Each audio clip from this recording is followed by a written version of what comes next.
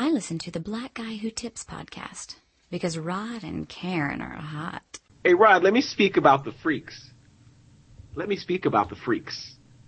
Because instantly she made another selection because he was in the line and had money connection. Correction. Way more paid is why she laid and played a charade in this game of deception. This mysterious mistress of district actress of the mattress, cause yes. She's the wannabe mattress. Well built and equipped with the tactics. Mm-hmm. Yes. Hey, welcome to the Black Guy Who Tips podcast with your host Rod and Karen. And I feel like there's no other way I can introduce this guest without saying, yay, bitch. It's my boy. Ain't no heard of new Far Side on the radio. It's the homie, Morgan P. Campbell, man. It's been too long since he's been on, but, of course you guys can check him out at bymorgancampbell.com, and subscribe, because I get an email update every time he posts a new article, and it's like, boom, let's talk about, what's going on in boxing. Let's talk about baseball. So, and those are two things I don't even pay attention to unless Morgan's writing about it. So, ain't that the truth? You guys go check it out, man. What's up, Morgan? Man, I'm just here on this Sunday morning. Because you guys can see me on Spreecast. Because I was gonna say, if it ever sounds like I'm eating breakfast while I'm talking, it's because I'm eating breakfast while I'm talking. So I'm just here. I'm ready to do this. I'm excited. As I said, even though I work in real media, it's like exciting to get a call from a podcast fan asking me to guest. So I'm ready to do this as always. Yeah, man, we free over here. The luxurious penthouse that you guys. If you guys remember from the All Balls Don't Bounce podcast, yep, constant references to the penthouse. This is a luxurious, opulent penthouse that you see. Oh, okay, black decadence. Okay. I see you, dog. Yes, exactly. If it wasn't so smog outside, the view. Now, Morgan, I gotta ask, dog, what you been up to, man? Since it's been so long since you've been on, man. What all's been going on with you? When was the last time I was on? I can't remember. Man, it's gotta be last year sometime. Like probably December or something. Let me think. Oh, yeah. Let me think. I'm getting into a couple of different projects at work, like non-writing projects. I don't know if you guys knew me back when I was doing Fighting Words at the Star.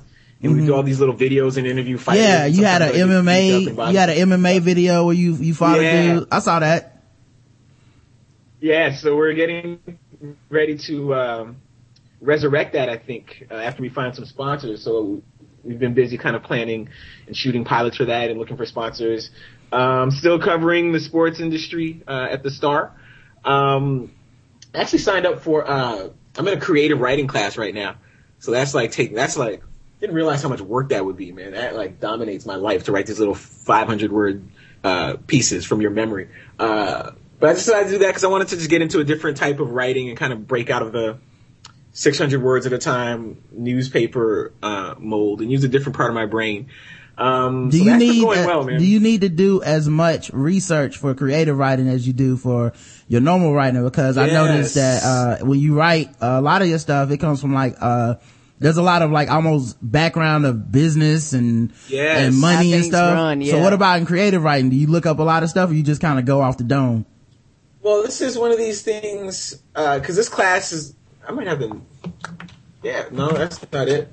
The notebook, the class is called like Writers True to Life. So it's like people who are interested in like writing their own stories and writing a memoir or something like that. So these assignments we get are you have to write stuff, from your own life. But there is a degree of research because it doesn't just come off the top of your head. You have to walk around and take notes and remember the stuff you're doing. Sometimes you have to research and like cross-reference dates and stuff, right? Because you can't be like, I just had the first brand new pair of Air Jordans that came out when I watched the O.J. Simpson car chase. I'm like, no, those dates do not line up, right? Because people think they remember stuff that they didn't actually remember. So. It's a different type of challenge, man. But it's when you have to write something where you have to write minimum 3 drafts, it's different. Because like in the newspaper industry, it doesn't have to sound really good. You write 1 draft, and as long as it sounds pretty good, what you write in this 45 minutes that you have allotted to write, boom, it's good. But this is different. It's a different challenge, man. A lot more preparation, a lot more pre-writing, and a lot more rewriting. Okay. Yeah, the thing that's funny, I always find funny, is when they do find little quirks and stuff in people's like fiction, such as like on Mad Men, there's people who devote their entire like blogs to just being like, actually this cola did not come out until 1967 but they showed it in episode 4, which takes place in 1964, so that's incorrect. Like it's kind of, it's crazy, but like I'm sure whoever wrote that wasn't thinking like, they were like, that's about the same time, but it's just weird when it's like, well, that song came out in 1972. Martin Luther King was actually shot before that song came out. So Don Draper could not have heard that song after Martin Luther King got shot. That's impossible. So, because the internet makes that so much easier, and the internet is so full of those people, man. And I deal with them every day on my job. People that will like email you and fight with you because you use the word renew instead of extend, like on a contract. There's a big difference. I'm like, okay, shit, there's a difference. You're right. I'm wrong. Yeah, it seems like being a writer is kind of a, by nature would be a bit of a humbling thing, even though it's also gotta be kind of a power rush, cause your words are, the definitive thing for some people. Like if they read this article, it's like, oh, Morgan says Mayweather's gonna win. But it's also gotta be humbling though, because there's all these people between you and just, putting it in the paper. So it's, hey man, change this thing. Hey, why don't you cover it from this angle? Why don't we should probably take this part out. We should make it longer. That was the newspaper industry 15 to 20 years ago. Now, that entire class of people, editors, right? Gone. Are being systematically eliminated from newspapers. Where we don't really have many copy editors anymore. We don't have page designers. Like just this past couple weeks, they just got rid of them. And so what happens is a lot more mistakes and typos get into the paper and onto the internet, because you just don't have as many people reading each story. Because like any of us, we write something and it makes perfect sense to us, but we've been staring at this all day. So there's little typos and stuff that we don't notice just because we've been staring at it all day. That's why it helps to have a second and third and sometimes a fourth person read it. But in the effort to save money, because as we said offline, Karen, you're either making us money or you're saving us money. If you're not doing either, get out of here. Newspapers have been like, oh, we can cut down the number of copy editors. Let's just have 2 people read this story instead of 1. And that's dangerous, because I see my stories all the time that get on, that wind up published online initially, with the original typos that I made, just because the business moves so quickly, and they don't have the time or the manpower anymore to have people read these stories. And it's a dangerous game to play. It's kind of like saying, as a sports team, I'm not going to have any scouts or like assistant coaches, because you're just like, you know what, all these guys know how to play baseball. Why do I need a pitching coach, man? David Price knows how to pitch already. Why does he need a coach? Let's save that money. No pitching coach. That works until it doesn't. So we'll see what happens. Go ahead, Karen. I'm sorry. They can save money. Yeah, and my question, Morgan, do you think them being cheap and cutting back? Because I know all businesses do this, but for the fact that you don't got that second or that third person, or for the fact that a lot of times when it goes up, these people probably like specialize in English and grammar, and like, so they can probably pick up on things that, the normal person probably wouldn't pick up on. Do you think that increases lawsuits for, errors or slandering or anything like that, just for the fact that you're trying to rush and post stuff out and people really aren't doing their jobs? You know what I'm saying? It's not even just your grammar. This shit like fact checking that, that people just people be like, might not have time to do it, You ain't doing that no more. Okay, so you notice how, like, it has occurred to each of you that this might happen? Most consumers can kind of figure that out, but for whatever reason, the people that run the newspaper industry have not made the connection between less scrupulous editing and more errors that can lead to lawsuits, or more errors that just chip away at the credibility of your product to the point where people don't feel like paying for it anymore. Right. And the newspaper industry amazes me, with how many dollars they're willing to lose to save a few pennies. So, a lot of places, our place included, they got rid of, this is why we had the big byline strike. I think it was in February. Now, what is what's a byline strike? So basically, when you publish a story in a newspaper, it says the person's name, right? By Morgan Campbell, business reporter. So if you take your byline off the paper, most times readers don't notice it because the only people that look at bylines are other journalists, honestly, or the people that know you personally. But like the people that run newspapers, they hate to look at a newspaper with no bylines. So if you want to protest something silently, it's like a little sit-in. You're like, okay, tomorrow none of us are going to use our byline. That's it. They can just have a paper with no bylines. So we had a byline strike to protest the fact that, our company, the Star, wanted to get rid of most of the copy editors and all of the page designers. They want to outsource all that stuff because, again, just like as you guys have said, it just leaves too much room for too many mistakes to get into the paper. And people aren't going to pay for that. Like, man, money is tight these days. Money is tight. Like, if people can get all this news for free on the internet and get and live with the inaccuracies that come with internet reports because, hey, man, it's free. I'm not paying for this. Right.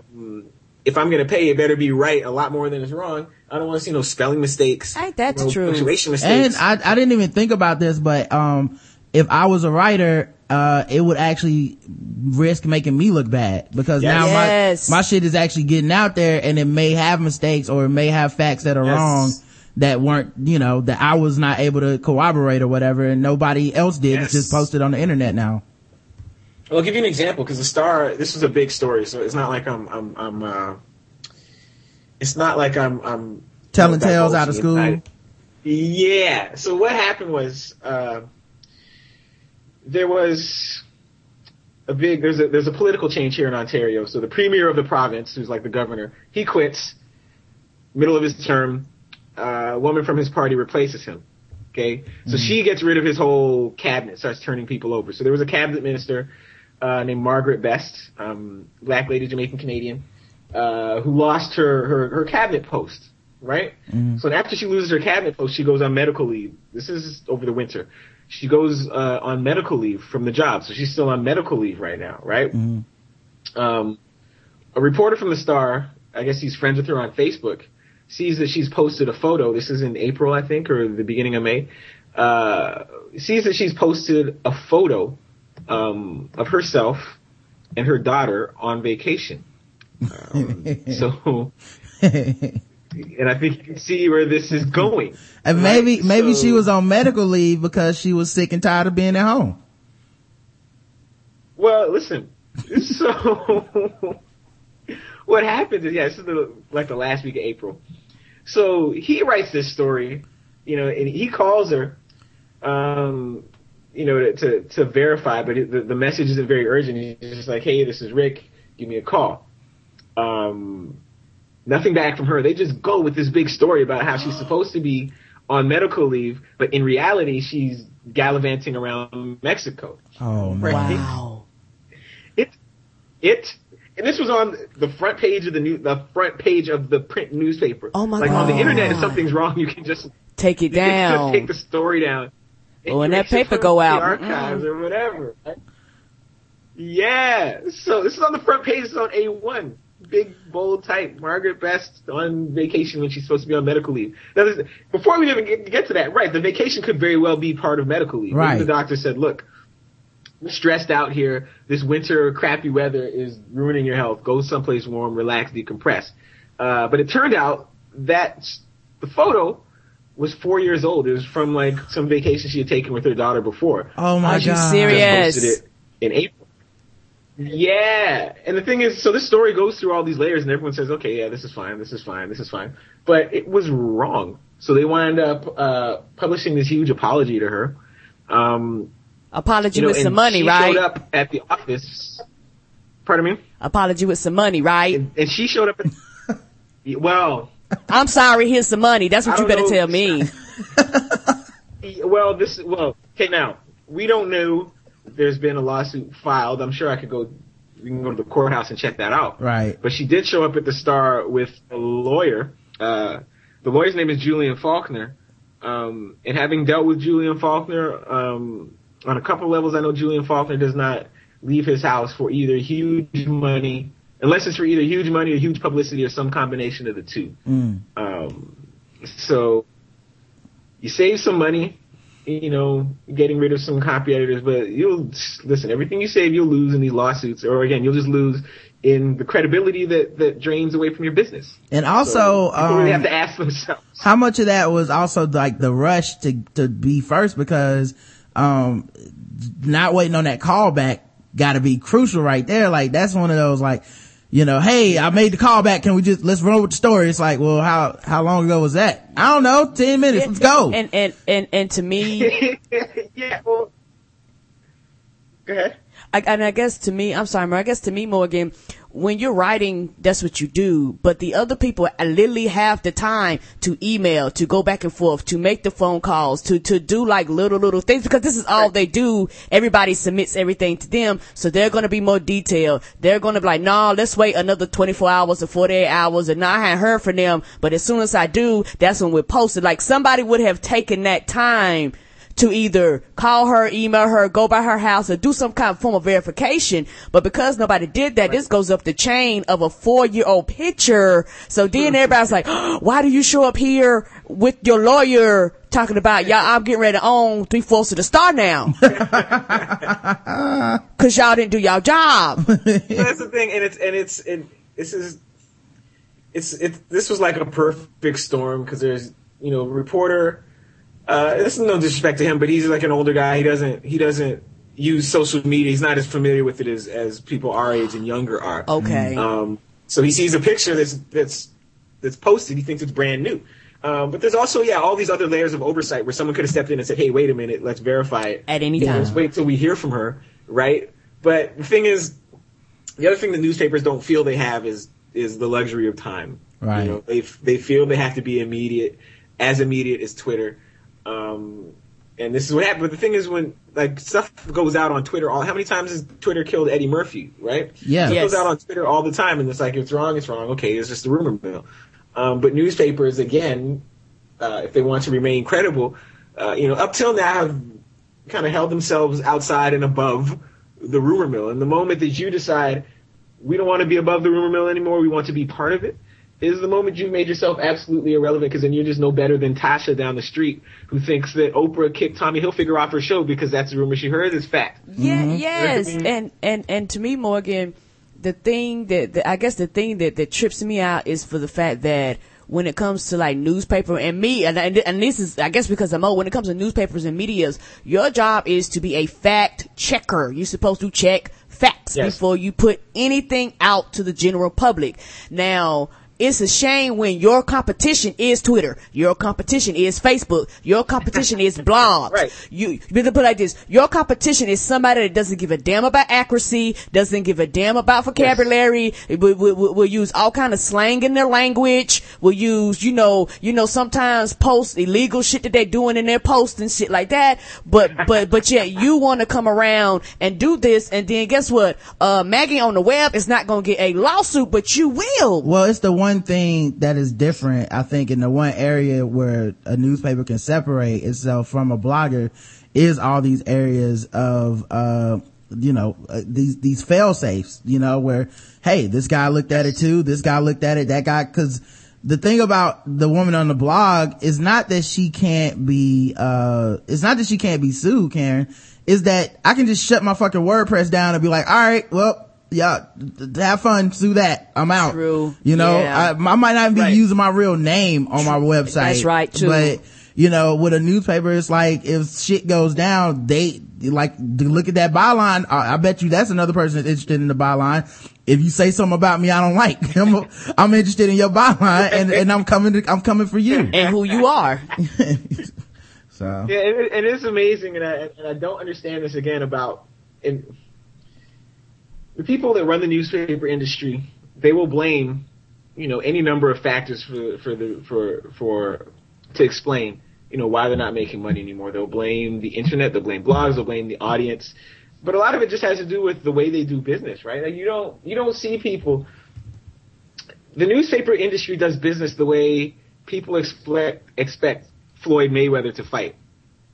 In that Floyd Mayweather has his style of fighting that works for him, and everyone says, well, you're not a real man unless you make it easy for the other guy to beat you. Why would I do that? Why would I give away all my advantages to do this? But this is what the newspaper industry seems determined to do. Because, again, what separates the newspaper industry from Twitter is resources and kind of the commitment and the expectation that it's going to be right, not just fast. It's going to be as fast as possible, but it's going to be right because it's fact-checked, because that's what separates us from Twitter or just the general blogosphere. But the newspaper industry seems kind of determined to give away that advantage and fight this battle on someone else's level, where Twitter has the advantage because Twitter's fast and Twitter doesn't have to be right. It's just perplexing, but...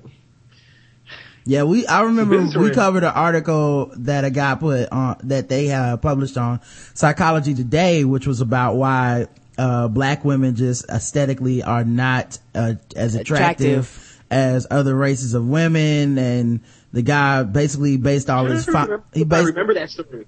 Yeah, he based all his findings on like polls and surveys that he conducted himself, and people go, cause Psychology Today is, pretty major publication. So people go to the site like, hey, what the fuck, man? And it's like, oh, we give our people the right to just go post anything on the site without any editorial approval. So you find out that basically this entire site now is, you gotta be looking like, well, I don't even trust y'all. What about anything you post is actually, looked at? If a guy can just go, yes, I wrote this thing, publish. I asked 10 people, publish. Mm-hmm. Right. And again, it kind of depends on that business model. I mean, you save a lot of money because you don't have to pay people. You don't have to pay for content. But it depends on the public being dumb enough not to discern. And also them being smart enough. Also the person writing it being smart enough to not fuck up. Right. And also, but the other thing about it is that, if you can present something in a way that looks professional enough, you can get people to read almost anything. Like this is how, like the Bleacher Report is the epitome of just fake it till you make it. Cause they just got anybody to contribute. People that had these dreams of being a writer, contribute free. Don't worry, you're getting exposure. And then, they dressed it up to make it look good, and they would reverse engineer stories just to be the most SEO. And that's why for a long time, anytime you Googled any sports subject, the Bleacher Report story would come up first, even though the guy writing it wrote the story in his 10-minute lunch break from his job as a mechanic, and it's just some rant about how Kobe Bryant sucks. But it comes up the first time you Google Kobe Bryant comes up first in the news search. And then they started to build an audience, and now they're like crossing over into like real journalism. But they faked it, Fake it till you make it. What's SEO, Morgan? Search engine optimized. Okay.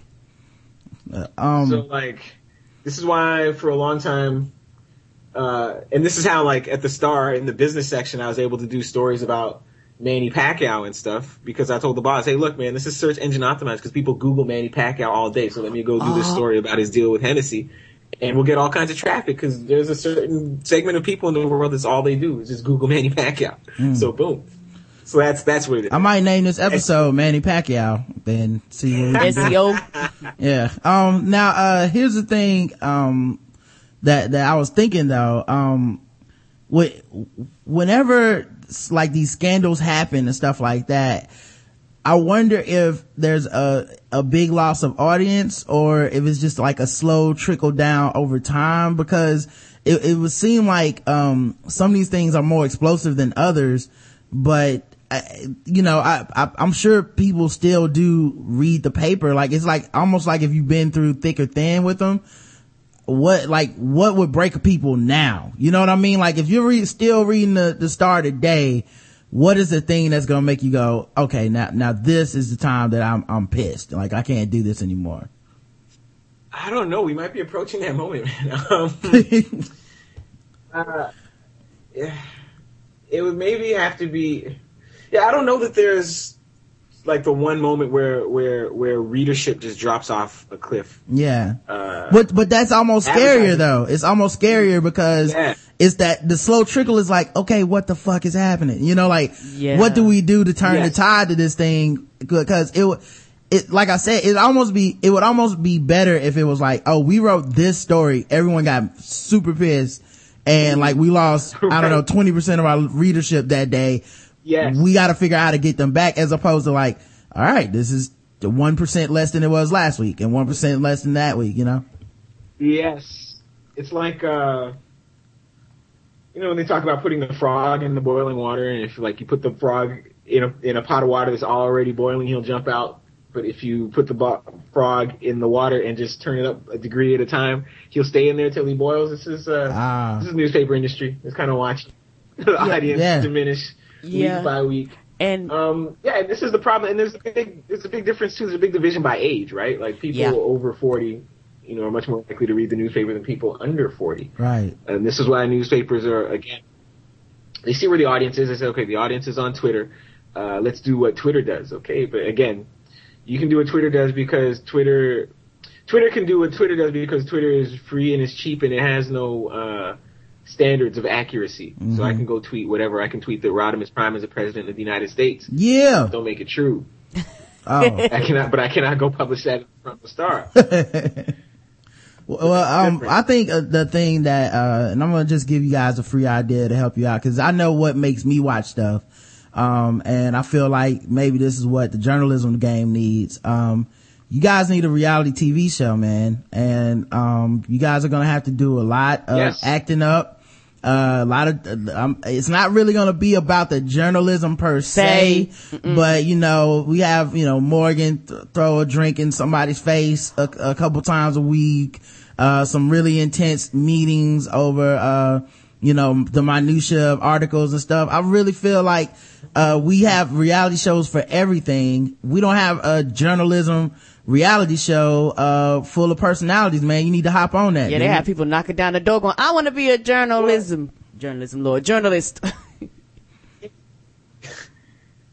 The internal politics of any newsroom are fascinating and would make an incredible reality TV show. Mm-hmm. Except that, you know, as vigilant as the newspapers are about like exposing other people's double dealing, they don't want their own internal double dealings exposed. So no newspaper would ever consent to that. And as much as we want like the real unvarnished truth, if someone made if someone made a reality or tried to make a reality TV show or a documentary about a year in the life of a newspaper, a lot of times the newspaper people would censor a lot of it and it would come across looking like an infomercial. Damn, that's fucked up. Kind of, wow. Although there's a documentary called Page One. It's like a year in the life of the New York Times. That's interesting because that's really realistic, and it goes through their struggle with making money online and all these layoffs and buyouts and the change and how this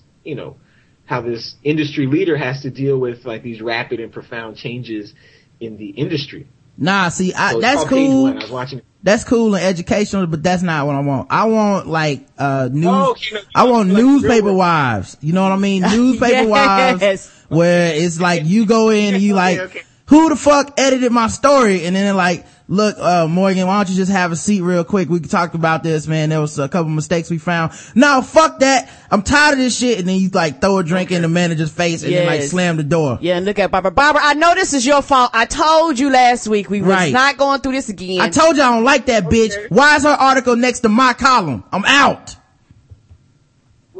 Well, you know what?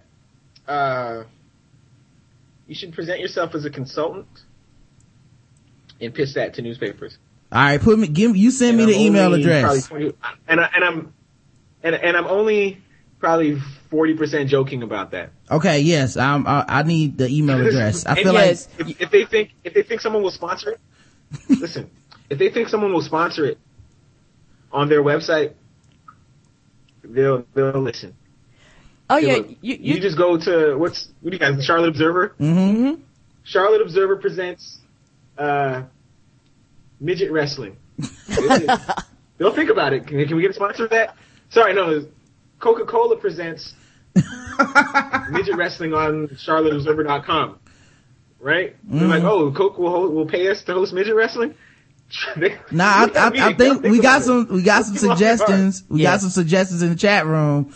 Love and Journalism, Real Writers of Toronto, and Basketball Writers. I can see all of those working, man. I'm telling you guys, we've stumbled onto a gold mine is what usually happens when Morgan's on the show, man. Now let me, introduce the show. Speaking of which, it's the Black Guy Who Tips podcast. Find us at theblackouttips.com. Breakfast while you're introduced. Yeah. Go ahead. Black Guy Who Tips podcast, theblackouttips.com. You can find all the contact information for the show in the About section. The motto of the show is nothing's wrong if it's funny. Yes, sir. The official weapon of the show is the taser. And the unofficial sport is bullet ball. And bullet ball extreme. Yes, sir. And today's podcast is sponsored. Woohoo! Exactly. That's my favorite kind of podcast. I know it so. It's sponsored by the short film In the Goodbye. You can get the DVD right now for just $7 and the digital download to watch instantly for just $4. As one of the few non-comedic offerings, it's emotionally powerful as well as entertaining. Check it out now. You can go to shadowdogproductions.com/itg.html or watch the trailer on YouTube. Just put Shadow Dog Production and it'll come up. And it's actually really good. We've seen this one. Yeah, we saw this one, and it is powerful, man. And it's also well written, you know, very well. And it has a good twist at the end, and I don't want to, give anything else away other than that. Yes, but and it's one of those ones where you watch it and then you rewatch it. You was like, oh shit, I did not realize that the first time. You almost had to watch it twice because at the end of it, you're like, this changed everything that I just saw. And then and then also I kind of like the idea of like that first 10 minutes or whatever. You're like, what am I watching? What's going on? Yes, that's how you feel. And then at the end, you're like, oh, like I like that feeling, Oh, this makes complete sense now. Yeah. Now I did have some random thoughts too. Now we'll get to a couple of those. First things first, man. I was running late yesterday. I was going to play basketball at 7 a.m. I did not hear my alarm go off. I don't know what happened. And I sure didn't set no alarm. I was sleeping good. I did hear my ringtone at 7:07 and it was Damon going, where you at? And I was like, oh man, I'm late. So I was like, I'm gonna come up there, play ball. So I'm getting a late start. Saturdays for us are pretty hectic. Now it's I play ball at 7 a.m., but I gotta be back home by 10:15 so we can do the live show for our feedback. And then, somewhere between 1 to 5, we record, some of our spinoff shows. Every once in a while, it's like meet somebody for lunch or something. Yep. Yesterday we went out, watched the game at the bar with Justin. So like, there's this really like fine line of just like, okay, this has to be timed perfectly with this thing. So, I go to, play ball. And of course I'm getting there late, so I'm probably gonna end up leaving late, right? We win a couple games or whatever. I did not hit a last second shot this week. I was a bit disappointed, but I didn't shoot it either though. I would have hit that shit if Justin would have passed it. But we end up winning a few games, going home or whatever, leaving. So I'm coming back and I'm like, oh man, I'm gonna be a little bit late, right? And Karen changes the show time to like 10:45. I'm like, all right, I should be home by then. And I'm like, oh, but now that we have the 30-minute extra window, I'm gonna go ahead and grab Karen, some Burger King. That'll be a nice thing to do for, she's probably not expecting it, just come home, she'll have like a croissant with or some shit. Yes. And the only mistake I made was I went to the black Burger King and god damn it. No, you didn't. Versus the white one. Immediately fucked up, man. Like this the only time, like it's like racism just was right this time. Where it was like, I'm gonna give my people a chance. And I was like, fuck, man. I was at Burger King for like 20 minutes, dude. Are you serious? Yes, man. Yes. I first of all, I knew something was wrong because they had the automated thing now. Like I'll go up in the line and pull up and it's like a white dude voice came on and I got hopeful for a second. I was like, oh cool, they got white people working here now? That's awesome. They tricked you. Yeah, but it was like, hi, we'd like to place your order. go ahead or something. I was like, oh cool, white dude. Well yeah man, let me get a number 1 croissant sandwich. And then a black person interrupted the white dude and was like, we're not ready yet, sir, hold on. I was like, what was that? Are you serious? Yeah, it's like an automated white voice or some shit. I don't know. Is that how they tricking people to keep coming back? Man, yeah, did they okie dokie? But yeah. So I'm like, okay, I guess I can't order yet. Like a minute or two goes by. So she interrupted like Kanye. Oh, wait a minute, white man, wait a minute. I'm gonna let you finish, but I'm gonna let him know that we ain't ready yet. Yeah. So I wait. A couple minutes goes by, and then she comes back like, place your order, sir. And it made it sound like she was waiting on me. I'm like, I was waiting on you. You can't flip the tables on me. And act like I'm the one holding you up. Yeah, you don't deserve to have an attitude at this point. I should be the mad one. Ain't that the truth? She's like, go ahead with your order, sir. I was like, yeah, can I get number 1? And, can I get a number 2? And, can I get it with, no, I said, can I get a number 1? And remember, it's like 10 in the morning. I was like, can I get a number 1, a croissant sandwich, and, a chicken biscuit, which is like a number 10. I was like, let me get number 10. They said, we out of biscuits, sir. I was like, how the fuck are you out of biscuits at breakfast? What they do, make 2 biscuits and they ate them? What? I've never heard that before in my life, dude. I've never I've never been at any place where like, we are out of biscuits for breakfast, dog. Hold on. Do you guys not live in the South? We do live in the South, man. The home of the biscuit. And sweet tea.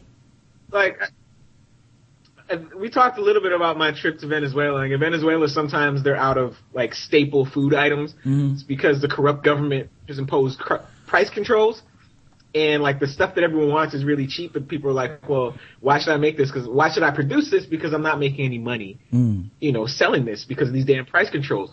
That's not happening in North Carolina on flour. Right. No reason not to have biscuits. It's plenty of flour, plenty. Like, I don't know who... What's in flour and water?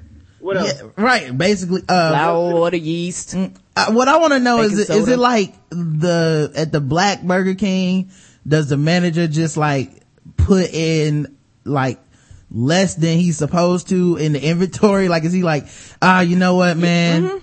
It says we need 100 biscuits, but man, we probably won't sell 100 biscuits. 80 is close. 80 is close enough. You know what? They do that a lot. Like, I've worked in the restaurant industry, and I've worked at places where they've like literally ran out of like cherries to top the ice cream. They ran out of milk. They ran out of orange juice. They ran out of apple juice. Everybody knows about the time McDonald's I worked at when I was 15 ran out of ketchup. And I watched the entire deconstruction of civilized society. Yeah, people will flip out. Within 10 minutes, people were literally throwing food at us. And I'm not joking. There's no punchline to that. It was just food being thrown back at us like, you ain't got no fucking ketchup? I'm like, sir, I'm a 15-year-old. What are you doing? I don't order here. How much control do you think I have over this fucked up situation, ain't that man? The truth.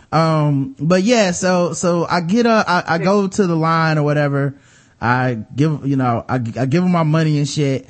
And then as soon as I give them my money, they're like, sir, we're waiting on your eggs to cook. So you're going to need to pull up. I was like, it's breakfast time. I didn't order like, hey, look, I need a specialized all egg white. Did you order omelet? I know you guys don't sell this, but I would like these ingredients combined specially for me. I ordered the standard shit, man, cause I knew that you can't order extravagant shit at the Black Burger King, man. And they still were like, we don't got no eggs, man. Just wait till this chicken hatch these eggs and then go wait in line over there. Oh. Yes. I was pissed, man. They didn't have Chef Burger King in the back?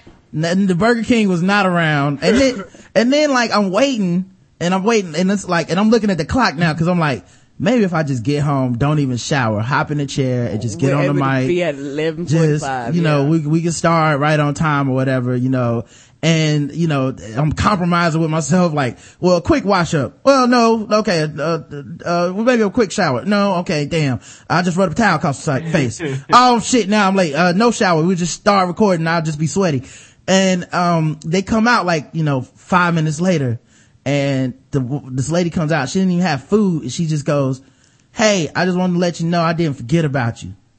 I was like, okay. Oh, that's never a good sign. I didn't even know that was a possibility until just now. I guess they must have had people waiting out there and they had to come in and show their asses for them, like, I don't know. I feel like that means that she's forgotten about somebody at some point. Yeah, she has. And they went in there and tore that Burger King the hell up. Going, I want to speak to the king right now. Where's my food? Yeah, man. So, I don't know. Fear of a black Burger King, man. I finally got my food and shit. And got home and whatever. Didn't really even get to eat it. I was just like, this is the last time I try to be nice at the black establishment, man. Yeah, and you try to scarf it down, and it's one of those things that really, really make you upset. Like somebody was saying that they worked at the white McDonald's. The thing about a lot of the white places I've been at places where somebody has turned around like, we ran out of something, and the manager be like, oh, we did? I'll be back in 15 minutes. And they no. That happened a lot. That happened a lot when I worked at Black McDonald's. Oh. That was the problem. It happened way too fucking much. Oh. We don't have any ketchup. Oh man, I'll go to the store, buy about 20 bottles of ketchup. That's not how you do inventory, asshole. No. That is a bad management style. Yeah. And we shouldn't have to do this every day, man. It probably didn't help that our managers are on crack and shit. And that's not a joke either. They might have been selling your inventory. Well, it might have been crack breaks. You know, it's like, I'll go to the store. Let me grab my purse. I'll be right back, guys. And then come back like Pookie in New Jack City doing jumping jacks and shit. Is your manager the mayor of Toronto, incidentally? No, not yet. But I'm sure it's a career aspiration now that we know that you can get one. I'm pretty sure that'd be in the job application. Hey, Morgan, has that video been released yet, man? Cause I know they tried to buy it and they had a Kickstarter for $200,000 to buy it from the... Last time we checked, they was almost there. Yeah, I think, no, they surpassed it. But I think the mayor of Toronto has, acquired the video and compelled these young men to make themselves scarce. Oh man! Why they're not contacting Gawker anymore? That's right. Because when he talks about, because you guys talked about this with Corey, right, on the last episode. Mm-hmm. Yes. Mm-hmm. Yeah. So to get all the viewers, listeners caught up, Mayor of Toronto smokes crack. The mayor's on crack rock. But when he talks about it, the few times he has, he's very specific with his language. You can tell his lawyer has told him what to say. So he says, I am not an addict of crack cocaine. He doesn't say I've never smoked crack cocaine. He says I am not an addict of crack cocaine. And he says, and as for the video, I cannot comment on something I have never seen or that doesn't exist. Right? So he doesn't say the video never existed. He doesn't say he was never filmed smoking crack. He says he cannot comment on something that doesn't exist. Right. Which sounds, because to say the video never existed is to say that these different media outlets who have seen the video are lying. Yep. If you're going to say they're lying, fabricating stuff, then you better be ready to sue. Damn. And he can't sue because truth is a defense to libel. So he can't sue and say, well, I never did that, because they're like, no, actually, we all saw it, so it's true. Get out of here. So yeah, I cannot comment on something that doesn't exist. I wonder if he has. I wonder if if now that he has a video, if he's going to destroy it or what, man, or if the dudes or if he just gave the dudes money and they were like, we'll walk away from this, because if not, if it wasn't money or it wasn't like, something else, like it sounds like some pretty gangster shit. I know, right? Yeah, I don't think it was money. Oh no. These guys are like, this is not like, listen, the mayor's not getting his crack from Nino Brown, right? The mayor's not getting his crack from the top of the drug hierarchy. These guys are like low-level drug jugglers. These are the people that actually have to touch drugs. Do you know what I'm saying? Yeah. So the mayor goes to them. He doesn't, because these guys wanted $40,000. $40,000. You guys remember Straight Outta Brooklyn? That movie, and the guys wanted to rob the drug dealer for $40,000 because they thought $40,000 was going to get them somewhere in New York. This is the level of person you're dealing with, right? Okay. $40,000, and you're like, that's like half a year's pay for a lot of people, right? That's well below, but these guys thought it was a lot of money. So I'm pretty sure that it wasn't even money. I'm sure it was just intimidation. He was like, look, how would you guys like to not go to jail for the rest of your lives on some trumped up charges that I can get my crooked cop friends to pin on you? Yeah, you don't want that, do you? Give me the video. Something like that. But it's a digital file, right? So even if these people gave a copy of the video to the mayor, it's a digital file. Who knows how many copies are out there? Exactly. That's true. Right? And go ahead, Karen. And because it's so cold and frosty up there, y'all mess around in the wintertime and find these two dudes like frozen stuck to something. Yeah. when it thaws. Yeah. And we're like, that's where they went to. All right, and then here's the last random thought before we get into some of these articles. This one's just a pretty quick one. But I was wondering, cause I was watching some pornography the other day, as I want to do. And I was wondering, like, do porn stars go to like the same gyms as everybody else? Or are there like special underground pornography gyms? And if there are, then how do I get a membership? You know? I'm the other way around, because I see these porn, cause every now and then you'll see a scene that's filmed in a gym. Right. And I'm like, well, what time of day, what gym is this? What time of day did they film? Right. I don't want to be the next person on that bench press. Oh yeah. They never wipe it down. They never sanitize it. After the scene. They never had that section. That's the thing. Right. Because when you're in the civilian gym, people are like bugging you. Hey man, did you spray that down? I don't want you sweat on there. Well, Lisa Ann just had her ass on here, man. So right. You tell me what's dirtier. Yeah, and like that was the thing. Like, when I saw the gym porn, and then I put two and two together with, I've never seen, like, I can't even imagine a porn star working out in public, because I feel like that shit would just stop the gym. Like half the people would recognize them, and then the other half would just be like, who the fuck is that bad chick on the treadmill? Like that's crazy. So I wonder if that's like some type of porn star gym network underground that we don't know about. If they did, you would see like a Gold's Gym logo or Planet Fitness logo like in the background. Yeah, there's no logo right beside her head, or right behind his head, like a shot frame or something, because they all about that business. Yeah, I don't know, dog, but there are obviously people that are fit and work out for the most part, and that type that type of regimen means you're putting in some hours at the gym. It's not just a coincidence, man. So the underground porn gyms, I'm gonna search for that. I'm gonna interview some people and find out, dog.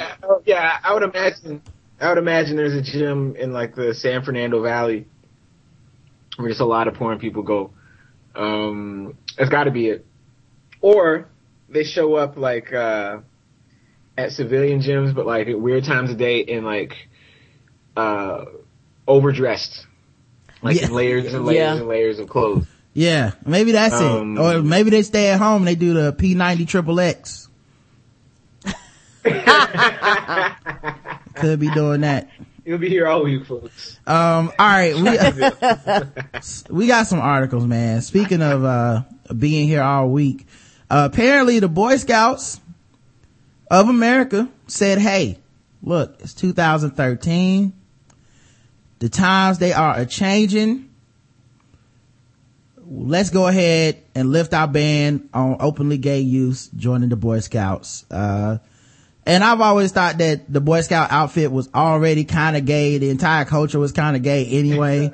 And wearing sashes, come on, dog. Yeah, not even the derogatory form of gay. I just mean it feels homosexual, like little ass shorts and like neckerchiefs and a bunch of like no girls allowed men just hanging out in the woods. It seems kind of like, this is already kind of there, guys. Maybe y'all need to come out the closet. Yes. Who would join this?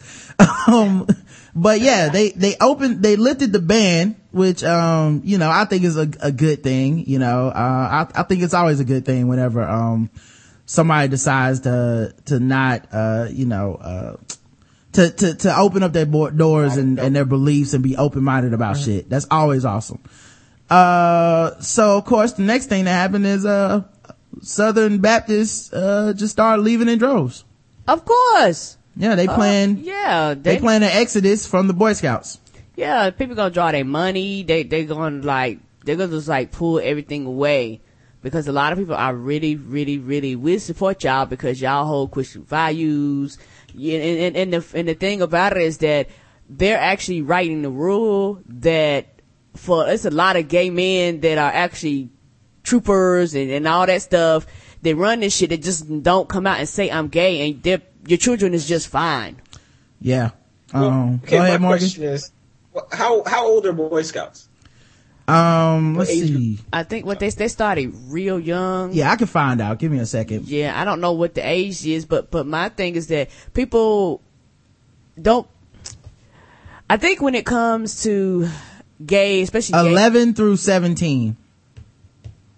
Okay. 11. So 11 through 17. These openly gay 11-year-olds that they are now allowing into the Boy Scouts. How many people because at 11 years old, it's not a question of being openly gay or in the closet gay.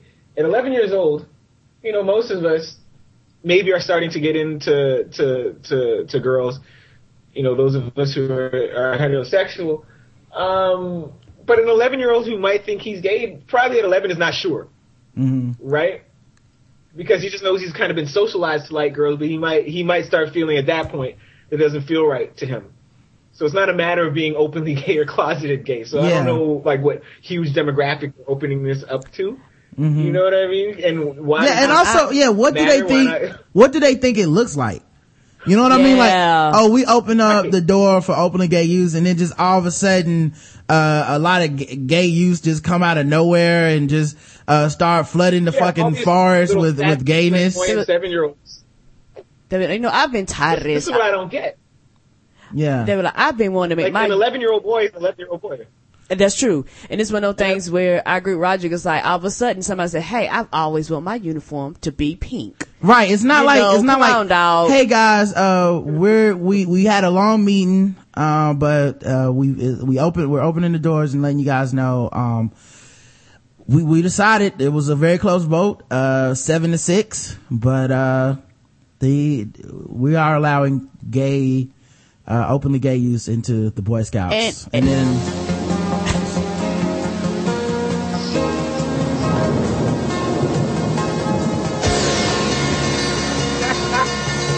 they have a montage in the background.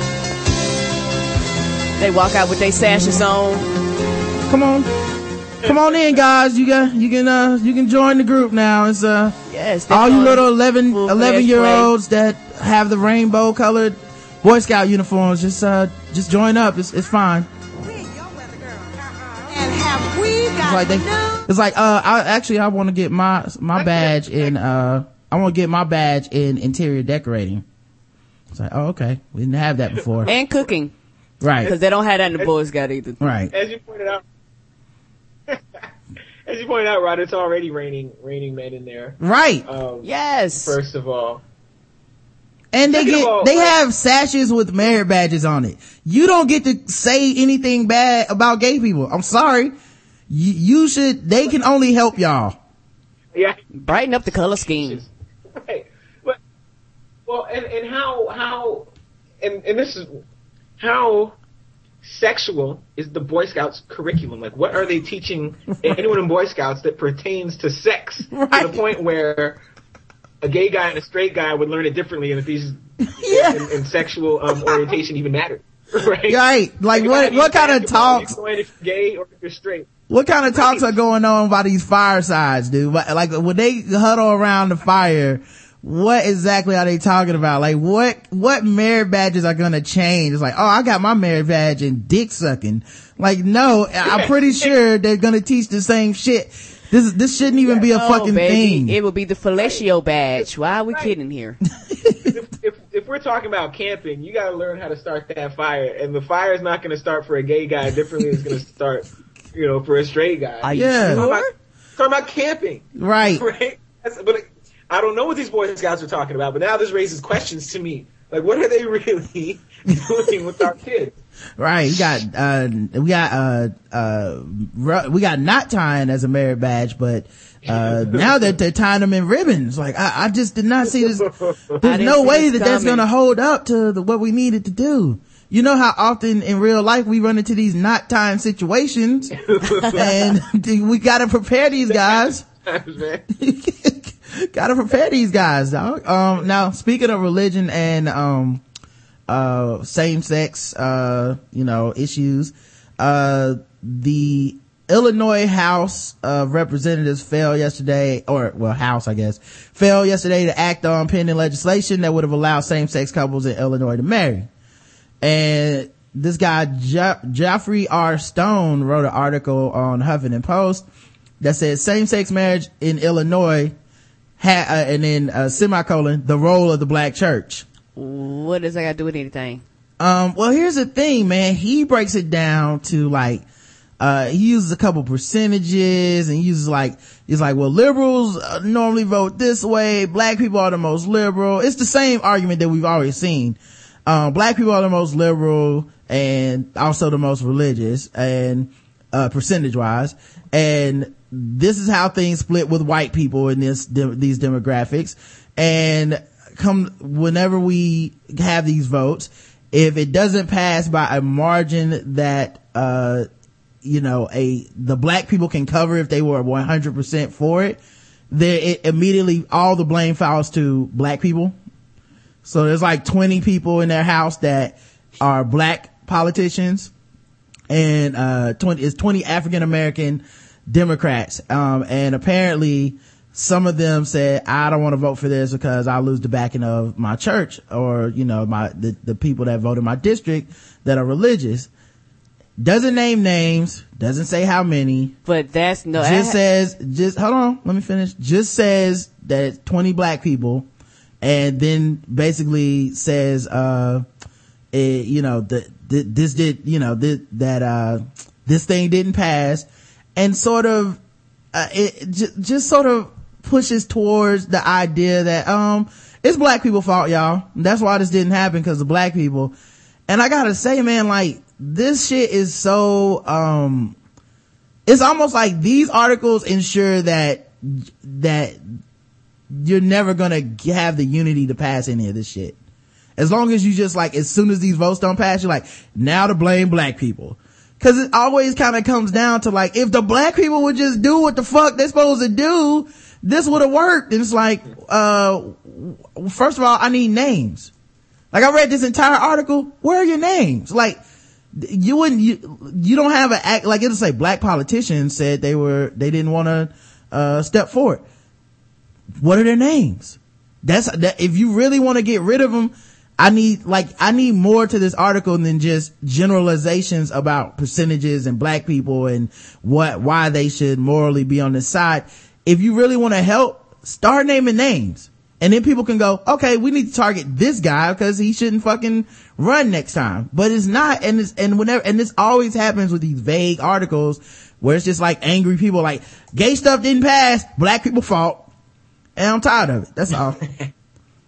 So. Yeah, and I think for me, the issue that I have with the whole story is that white people do this all the time. They vote based off of their district and how they get reelected and things like that, regardless if it has to do with religion, if it has to do with oil, if it has to do with whatever it may be. But for some reason, when it comes to a black person, you like, because they want to paint us as a monolith, like we all believe in God and we all have all these moral values, versus they're just trying to say their jobs like everybody else. Well, and the reason I read those two stories back to back is because the juxtaposition of that is you have religion backing out of the Boy Scouts. That's not a black thing. No, that's not a white thing. That's just say, hey, we're Baptists. We don't fuck with gay people. We are no longer going to help 100,000 kids get any type of mentorship or training or discipline because we don't like gay people so much. Fuck helping those little kids. Then you flip it on some, the problem is black people are so religious that gay people can't get married. It's like, no, religion don't fuck with gay people, man. Like, stop putting it as a black religion don't fuck with gay people. Your shit too, man. Just because there's a lot, and it's always like some liberal white people writing these fucking articles like, this is only divisive. It's not helping anybody. It's just ostracizing us. You should be attacking the problem in general. Like, look, how do we stop this from being, instead of singling out the black people, how do we get religious people to get on board with us? Not how do we get black religious people on board? Because that's the real key to this shit. Yeah, when they're a small percentage of the issue, when it's just a religion issue all the way across the board, but it's one of those things where they don't want to attack the religious issue. It's easier to attack the smaller subsection of the religious because they are easier to attack. And they're using words like okay, here's an example from the paragraph. One might then have expected clear sailing in the Illinois House, where the Democrats hold a 71-47 majority, but it did not work out that way. By all accounts, a major reason for the disappointing outcome in the House was the opposition / hesitancy / anxiety of the House Black Caucus, which includes 20 African American Democrats. By all accounts, then name some fucking names. And I guarantee you, all the black people, even if they voted against it, guess what? They didn't vote against it alone. All jokes aside, for it not to pass. Right, because see, the way I view the shit is if 20 people either did not vote or voted against this, and you're like, well, unless those are the only 20 people that didn't vote for it, that's not the problem. You know what I'm saying? Like, you should be looking at all your opposition and going, how do we change all their minds? Not, well, we get these 20 black people to act right.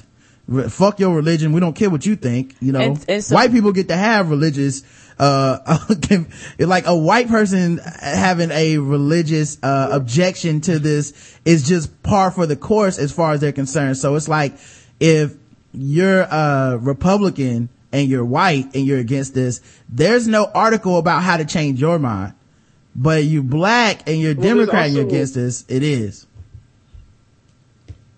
There's also, I mean, this whole narrative is told from this white male Anglo-centric point of view, right? Mm-hmm. Like your man Jeffrey R. Stone. Moreover, given the long and historic struggle of African Americans to achieve equality for themselves in the United States, it might have seemed obvious that African American legislators would be especially sensitive to and supportive of the demands of gays and lesbians for equality under the law. Like, now, why would that seem obvious? Mm-hmm. You know what I mean? Like, why? Because African Americans have been oppressed, therefore they can't be homophobic. Right. Because gay people have been oppressed, they can't be racist. Racism is everywhere, as does homophobia. But like, yes, from the perspective of the person that keeps these various groups under his heel, and it's like, well, I got you guys under my heel, and y'all under my heel. Why don't you guys rally around the common interest? But why would you assume that there's no homophobia in the African American community just because, you know, African Americans and also racism? Also, the other thing is, like, why isn't this article just about opposition in general too? You know what I mean? Like, because I could see if it really was like, yo, these 20 people are just holding out. But he doesn't even say how many of the 20 people didn't vote or voted against it. He doesn't name a single name.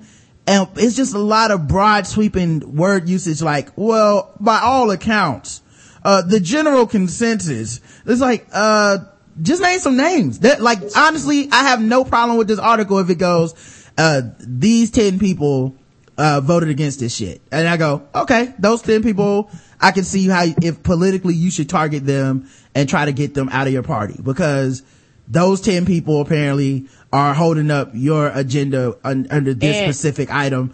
And if you want to get a better candidate for your agenda, that completely makes political sense. But to just sweep all black people, because by extension, this is all black people. They're not just doing this to these 20. It's like, and they represent all these black people that go to church. And that's the problem with this whole thing, is black people apparently take this religion shit too serious. Like, it can't happen across the board. And then you have somebody not too long ago filibuster for 115 hours, wasting time up to Congress to turn around and be like, you know what? I knew I was wasting y'all time. I know this bill gonna pass, but I'm gonna sit here and waste y'all time. But yet, you know, you didn't hear the same outrage about, okay, motherfucker, you came in here and wasted 45 hours of the taxpayers' money and time for us to go ahead and pass this shit anyway. It must have been a black dude, right? No, he was white. He was white and old. Well, that doesn't count, Karen. Wasn't that Rand Paul?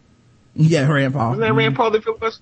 Mm-hmm. Well, this one, to tie this back to an earlier conversation. So a lot of what gets posted on, because there are Huffington Post has gone out and hired journalists and like Pulitzer Prize winners and stuff, but there's still a lot of people writing for Huffington Post that aren't journalists. They're just kind of professionals in some other aspect.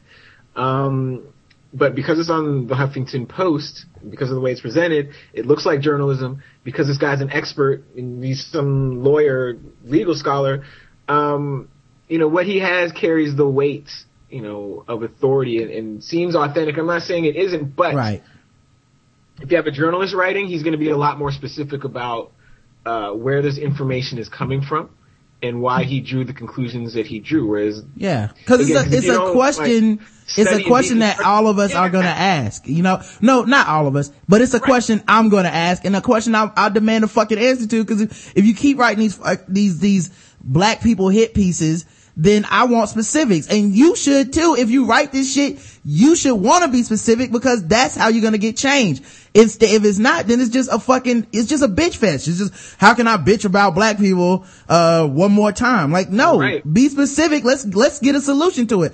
I actually agree with him that it is more egregious when black people are homophobic. I actually do think, with our history in this country, for us to be for any level of oppression or segregation is more egregious. I agree, but I can't be on this guy's side because he didn't name a fucking name. Like, I want numbers. I want to know how many of these people didn't vote for this shit, and then let's go after them. Don't just say black people is a problem. Am I right? Up top, guys. Fuck you. Sorry. All right, man. Well, the other problem. Yeah, go ahead. The other problem I find is, again, there really needs to be some type of moratorium or qualifications process for writing about race and about the intersection of race and sexuality, because it's like this same guy wouldn't jump up and write. Well, maybe he's that vain, maybe he's that egotistical. He wouldn't write a story about astronomy, unless you had studied astronomy and really talked to people who are experts in astronomy and done the work to become an expert yourself. Yet everyone's like, well, I can write about race because I belong to a race. I'm a black guy. I'm a white guy. That's a race. I can write about race. Well, you can, but can you do it intelligently? Right. And this is what I'm seeing here. This guy is an expert in whatever his realm is. Doesn't come across as too well read. On race and gender. Or maybe he could be an expert on that shit. He might can't write. You know what I mean? Like, he might not be the best guy at writing an article. Cause like I said, if you really want to, and this happened in California. If you want to, and if you really want to be specific, you're going to have to target specific people if you want this change. If not, then you're just bitching. And I'm tired of just bitching, man. I'm tired of being a suspect because I'm a black dude walking down the street now. Every time you look at me, it's like, that's a motherfucker that hate gay marriage. Name some fucking names, man. I will help you. I will help you find these people, and we will go after them and get them out of office. Don't fucking just label all black, because the only thing you're doing is ostracizing all black people. And now it's like I guarantee most black people who read this go, and this is why I don't like liberals, and this is why I don't fucking this is why I can't fuck with gay people, because every time some shit don't go their way, it's black people's fault. And so this isn't helping. So I don't know, maybe he's a secret Republican and he wrote this shit, but we got to move on from that because we got articles to cover, and people will never forgive us if we don't guess the race. No, they won't. The first one isn't guess the race. It's just funny. For the second time in 2 days, a pair of robbers have lured out of town men into a lurid trap. That's right, people. The hell?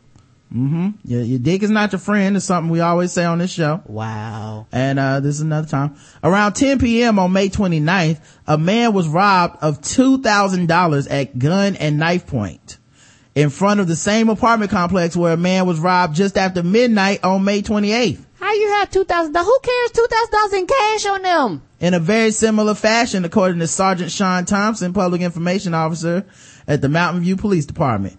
Both men had come to meet a would-be date whom they met online at the apartment complex.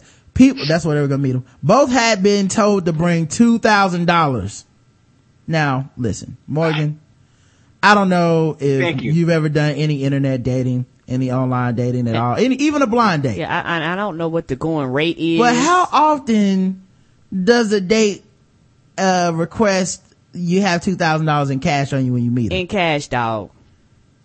100% of that time if that date is a prostitute. Right. And like 2 G's? Put like this. Homie. Put like this. What? Who are you missing? Who are you meeting? And my thing is that for... Oh, wait. Did you see this? Both have been told to bring $2,000. In the first victim case, he told police he and his date had made plans to spread the cash over the bed before having sex. Yeah, I was getting to that. Wow. Yes. They were gonna have sex like a hip-hop video. It'll make it rain. Mm-hmm. Whatever the agreed upon reason for bringing the cash, both men, the first a 22-year-old from San Jose and the second a 30-year-old from Sunnyvale, never saw the woman, according to Thompson. From Sunnyvale? What was he? Sunnyvale. What was he out there with, Buffy? That is Sunnydale. Oh, I was close. You are close. I just heard Sunny, my bad. Oh man, I gotta report this one. But yeah, instead, in both cases, while waiting outside the apartment complex, the men were approached from behind by 2 men who held them up with a gun and a knife and stole their cash. Thompson said in the case of the 30-year-old man, the men also stole a gold ring and an iPhone. And the robbers, you can guess the race even though they don't have their names. Woohoo! But Morgan's already seen the article, so okay, can't let him guess. Chat room, guess the race of the robbers in this. Let's see what they have to say. And while I write down Karen's tank. And I was close. Got it. Negroes, niggas, Super Saiyan niggas, coons, 2 pimps named Slickback. Oh, snap. Hey, let me get a Swisher Black. The correct answer is Hispanic. Wow. Mm-hmm. You guys never saw it coming. Racism failed you this time. Yeah, I just realized I can't be sending Morgan these articles because he gotta guess these races, man. So, wait a minute. Mm-hmm. Well, the thing about that one, you see, because Mountain View is, that's where Google is, man. Mountain View, California. You guys gotta know there's not a lot of black people there, man. There's not a lot. I was there one time. I had some friends out in that area. Santa Clara, which is right next to Mountain View, and I was like out running, and some black people on the street saw me running, and they were like waving at me and shit. Like they were so happy to see another black person. Now, were they running like, hey, please take us with you, or were they just running like, oh, a black person? So I was jogging, and they were like in a car, and they're like, hey. Oh. I thought they like jumped out the car and was like, come on. They would have put a lot of us out there, man. They would have pulled over and be like, get in the car, you're not safe here. They might come get you. Yeah, would you have hopped in? Man. All right, so that was Mountain View. All right, here's one from Portland, Maine. And this is a sad one. Uh-oh. And this is why stupid people should not do crime, okay? Stupid people, if you're listening to this podcast right now, don't do that crime that you're thinking about doing. You're gonna fuck it up.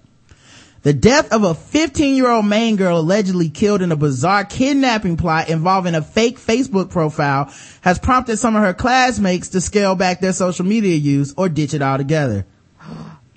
Nicole Cable was allegedly killed by an acquaintance who used a fake profile to lure her from her home, then kidnapped her in hopes to become a hero when he miraculously found her, according to state police.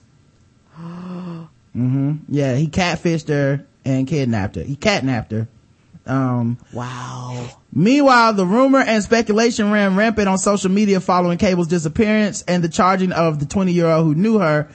Ashley Pattershaw said Thursday some of her classmates at Old Town High School have opted to deactivate their Facebook accounts. Now, see, me personally, I feel like this is when you get in the Facebook game, okay? Because like the likelihood of this lightning striking twice is real low in Old Town, you know? So if I was waiting to start a Facebook page, this is when I would start one. A couple of my friends have deleted their Facebook, and some of my friends don't have Facebook anymore, said the 16-year-old Pattershaw, who was a close friend of Cable. Cal Dube, 20 years old, of Orono, used a phony Facebook account created in the name of a student from another school to lure Cable outside of her Glenburn home, where he abducted and killed her on May 12th. Her body was found more than a week later in a wooded area of Old Town, north of Bangor. Doob told others he wore a disguise to kidnap Cable and intended to return later and find her safe and sound, police said. Instead, he discovered she was dead when he went to check on the duct tape victim in the back of his father's pickup. Wow. Right. In his father's pickup. Is that going to hold up in court? I don't know. But it might though. If he didn't do anything like sexual or violent to her. Okay. There's a good chance that this dumbass really thought you can duct tape someone's mouth because he watched fucking Pain and Gain or some other fucking dumbass movie and was like, yeah, man, you just knock people out, put some chloroform over the face or some shit like that. Next thing you know, come back, rescue her. Now she's in love with me. And, I'm a hero. I'm gonna be just like Charles Ramsey. I'm gonna be on TV. I got me some one-liners, so I'm gonna be eating. See, the trick is I'm gonna be eating Wendy's. And that's how I'm gonna be different. But, so, authorities say Dude told his girlfriend, that's right, this guy is a winner. He has a girlfriend, and brother that he dumped Cable's body and covered it with sticks. He was formally charged Wednesday with murder and kidnapping. His attorney, Stephen Smith, not to be confused with Stephen A. Smith, did not immediately return a phone call left at his Bangor office on Thursday. Wouldn't it be funny though if it was Stephen A. Smith? First of all, I'll tell you, these charges are outright preposterous. And problematic. I'm like, he only got two levels of volume. It's either 2 or 10. Nothing in between. First of all, Skip, I have to tell you, that dude is too stupid to do a kidnapping. You gotta let my client free. But alright, so a police officer also talked to her about doing seminars on teen safety, and all this other bullshit that I don't care about. Guess the race of Cal Doob, dumbass kidnapper / wannabe hero murderer. He is a French Canadian descended white person. Alright, let's check the chat room. Casper the dumbass ghost white. Kidnapped in the dog fur covered van from Dumb and Dumber White. Cheddar, whiter than Skip Bayless when he starts hating on Russell Westbrook. Oh Lord. Craft Wizard, it's a problem when a pretty white teen runs into a white stalker's arms. Oh Lord. Dead giveaway, I say, Greg. Dead giveaway. French Canadian descending white person, which is Morgan's guess. White milk, and haha silly white people cheese it. The correct answer is white. Just an amazing dumbass story. It's like, well, I thought I put if he would have been in the Boy Scouts, he would have known you don't put duct tape where you can tie a knot. You cut the slit. Yep, but he was too gay to get in. Exactly, he wouldn't know how to tie her up. He was too gay to get in, man. It's not his fault. And you know what? And the Southern Baptists would have supported that because he's tying up a woman for sexual gratification. That's right. Well, he had a girlfriend, so he's gonna get that support right away. You're good. Man. Also, like that. Shit. Hey, Morgan, I also wish I was there when he told his girlfriend about how this plan gone wrong. How the hell do you tell your girlfriend that? Yeah, like, how are you talking to? It's like, what's wrong with you today? Oh, baby, you're not gonna believe the day I had. You know that guy? Have you heard of Charles Ramsey? Like, I feel like that's how you start that discussion. You heard of Charles Ramsey, right? You know how he's like blowing up, like, he got like a speaker deal. He's like gonna be okay. Well, I kidnapped someone and accidentally killed him. So while I was eating McDonald's. Yes. Girl that I made a fake Facebook profile for. My bad. Here's another one, and this is actually a article that I can play the audio of, so let me turn up the volume.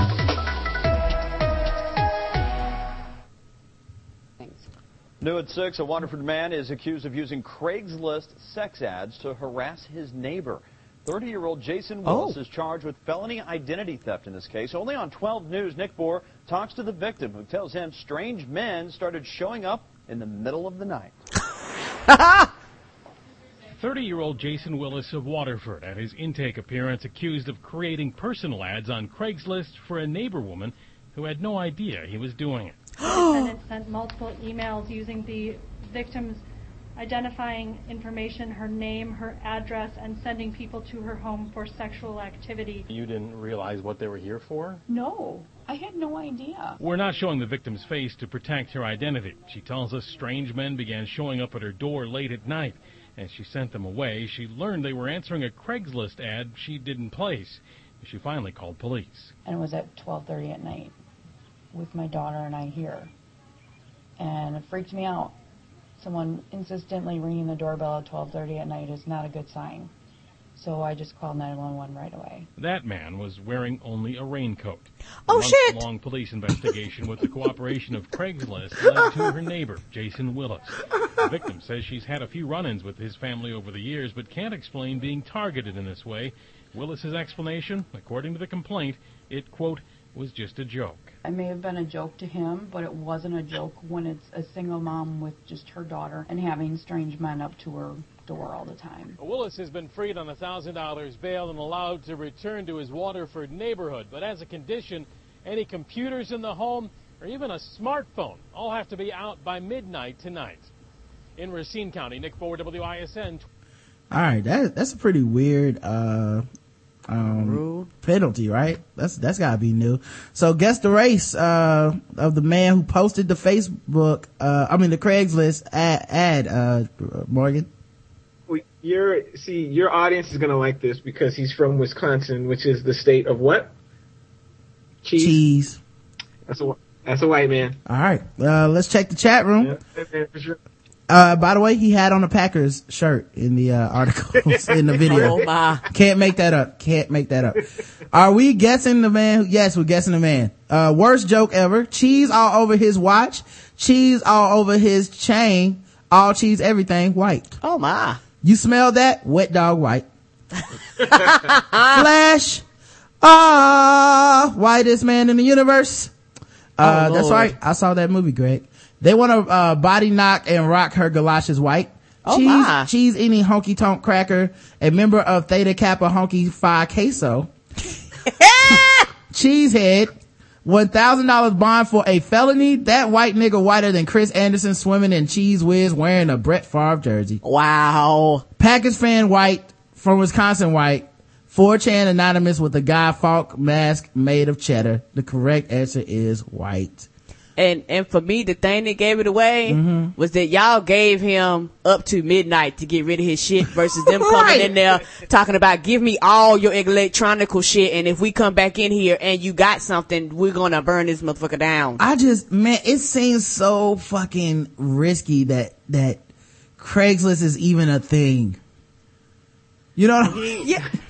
That Craigslist is even, like, we read so much shit on this show that is specific to, like, if Craigslist didn't exist, these people would be alive and unharmed right now. Yes, and or somebody would gaffle them in real life in a harder fashion than just being like, hey guys, free pussy giveaway at 6:00, bring $2,000, we'll talk to you then. Like, this guy would have found a different way to harass her. He would have done it directly. And what's amazing to me, and again, you talk about like the breaks white guys get in the legal system, that he's allowed to go right back to the neighborhood. Right.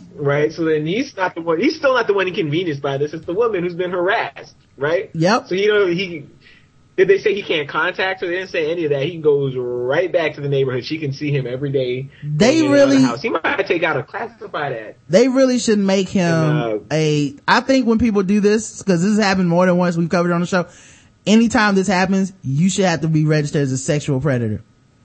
Yeah. Anytime. Cause this is actually more tame than some of the other ones, cause some they put out there like, I have a rape fantasy. Yes. And I don't even want to know who you are. Just show up in a mask. And break in my house. And rape me. Even, no matter what I say, I am okay with this. Just show up. And they've had dudes show up and then when they get like shot or beaten or some shit, then it's like, yeah, man, I was responding to a Craigslist ad, so, I shouldn't be charged with this, right? It's like, fuck you, man. It's like her ex-husband put out that ad. Who knows? And my thing is that he talking about it's a joke. Nah, you purposely targeted her because of the issue you had with her. Who writes a joke about here's my address, here's my name, somewhere. And why would people go out there going, well, let's just show up to some random person's house? Right. What is the punchline? Mm-hmm. What's the punchline? What's the joke? Yeah. All right. Not unless the dick is the joke, and that's not a joke. Not in this instance. Nobody that showed up was joking around with that. No. A theft of ribs gets a 5-time felon 50 years in prison. Wow.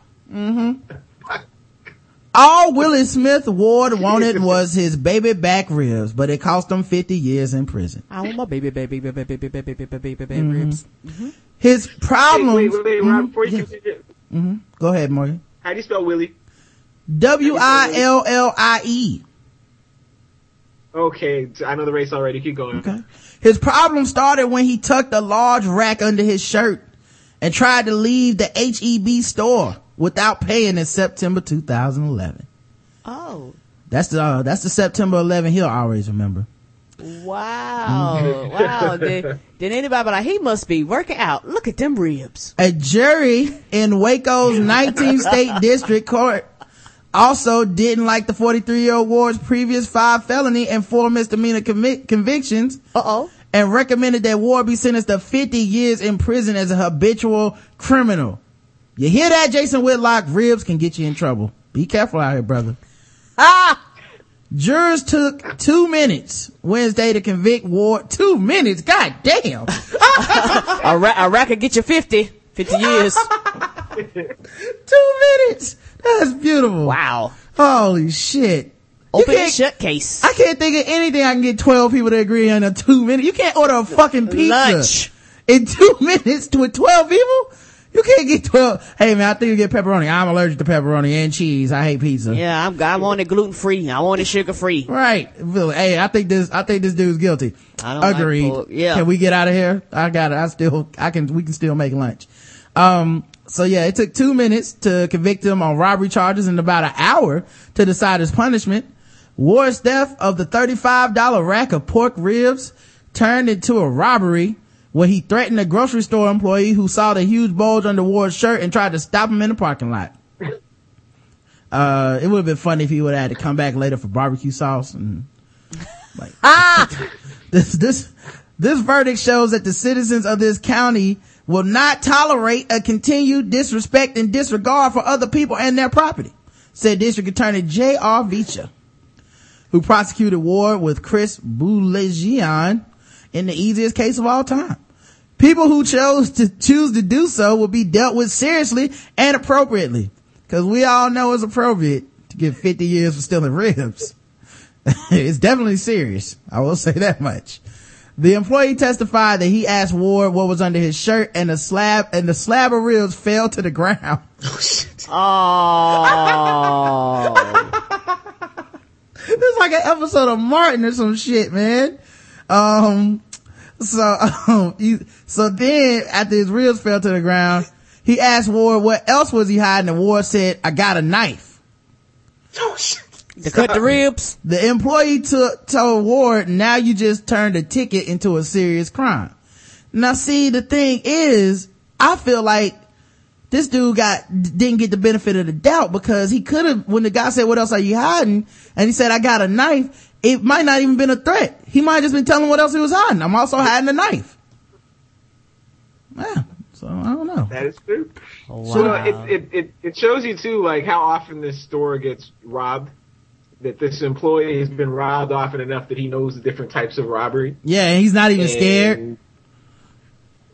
He's like, well, last time someone threatened me. Man. Like, he didn't get scared. He just started informing him of the charges. He's like, he just keeps an inventory of types of robbery in his head.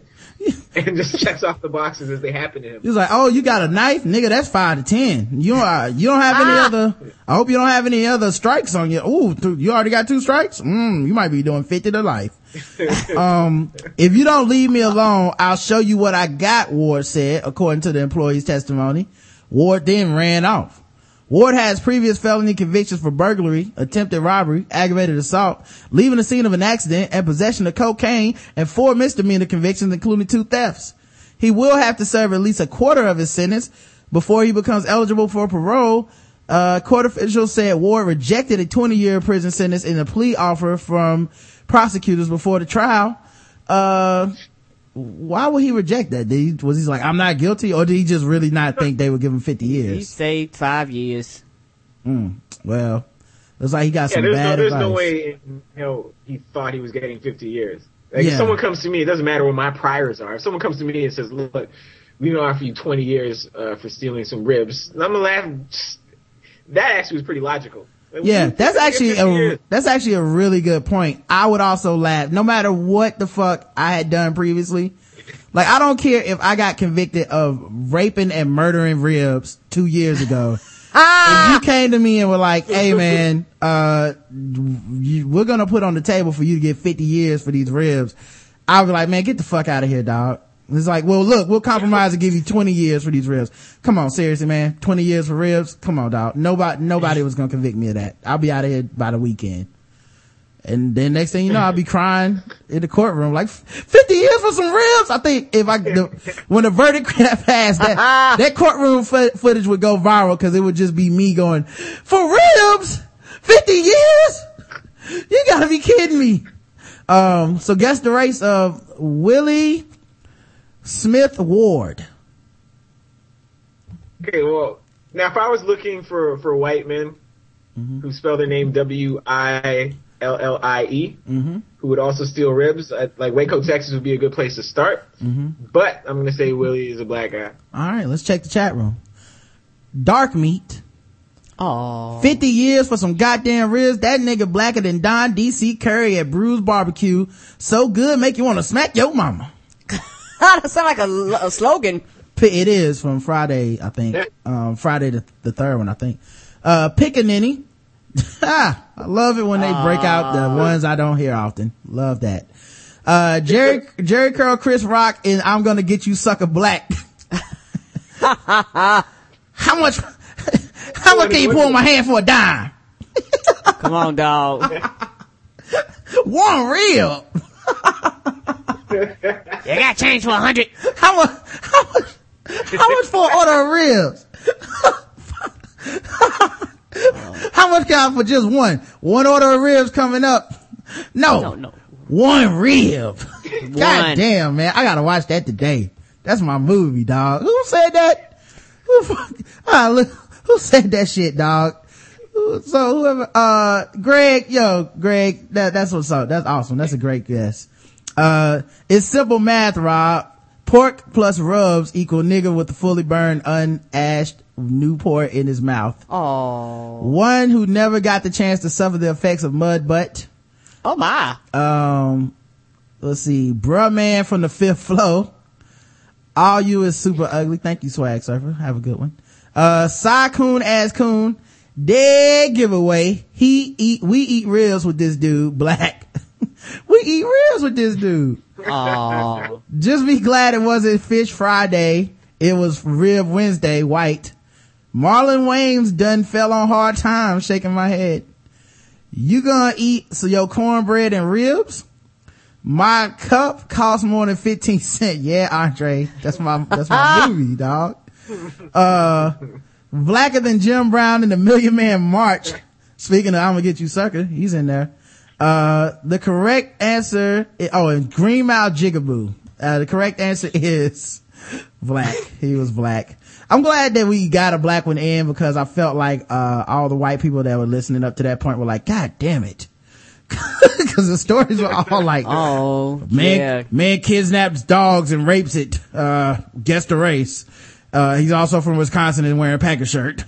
All right, last story, because we can't do this story. We can't do a show without talking about this, because it keeps happening and we spread awareness. And this is also Guess the Race, and this is for double bonus points, Morgan. So, this really puts you ahead of other people in the competition. Police say a man swung a 2-foot sword at his girlfriend. Woo! A 33-year-old West Palm Beach.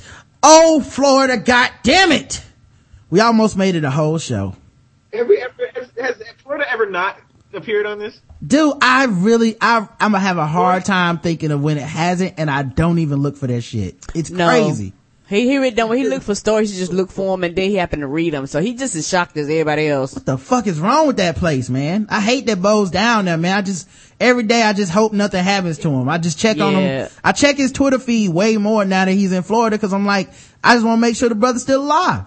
Oh Lord. You don't never know what's happening. Look at these crazy motherfuckers swinging swords at their girlfriends and shit. Yes. Fairness, Miami's not like the rest of Florida. I hope you're right, man. Man. South of Florida, yeah. Most of the story. South of Fort Lauderdale is not really like Florida. The rest of it is like the rest of Florida. Well, most of the stories do, to their credit, most of the stories don't come out of Miami. So True. Yeah, he swung a 2-foot sword at his girl. Say that again, Morgan. I'm sorry. I said, well, West Palm Beach is not far from Miami. It's about an hour north of there. Oh man. Oh, here we go. Hewan H. Haynes was arrested on a charge of aggravated assault with a deadly weapon overnight Monday. He was released early today on supervision. He also has to pay a $3,000 bond, records show.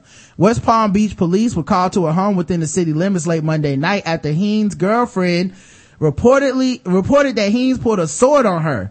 The girlfriend, whose name was redacted from a probable cause affidavit, told police that Haynes was drinking for several hours and the two got into a fight over a broken mirror.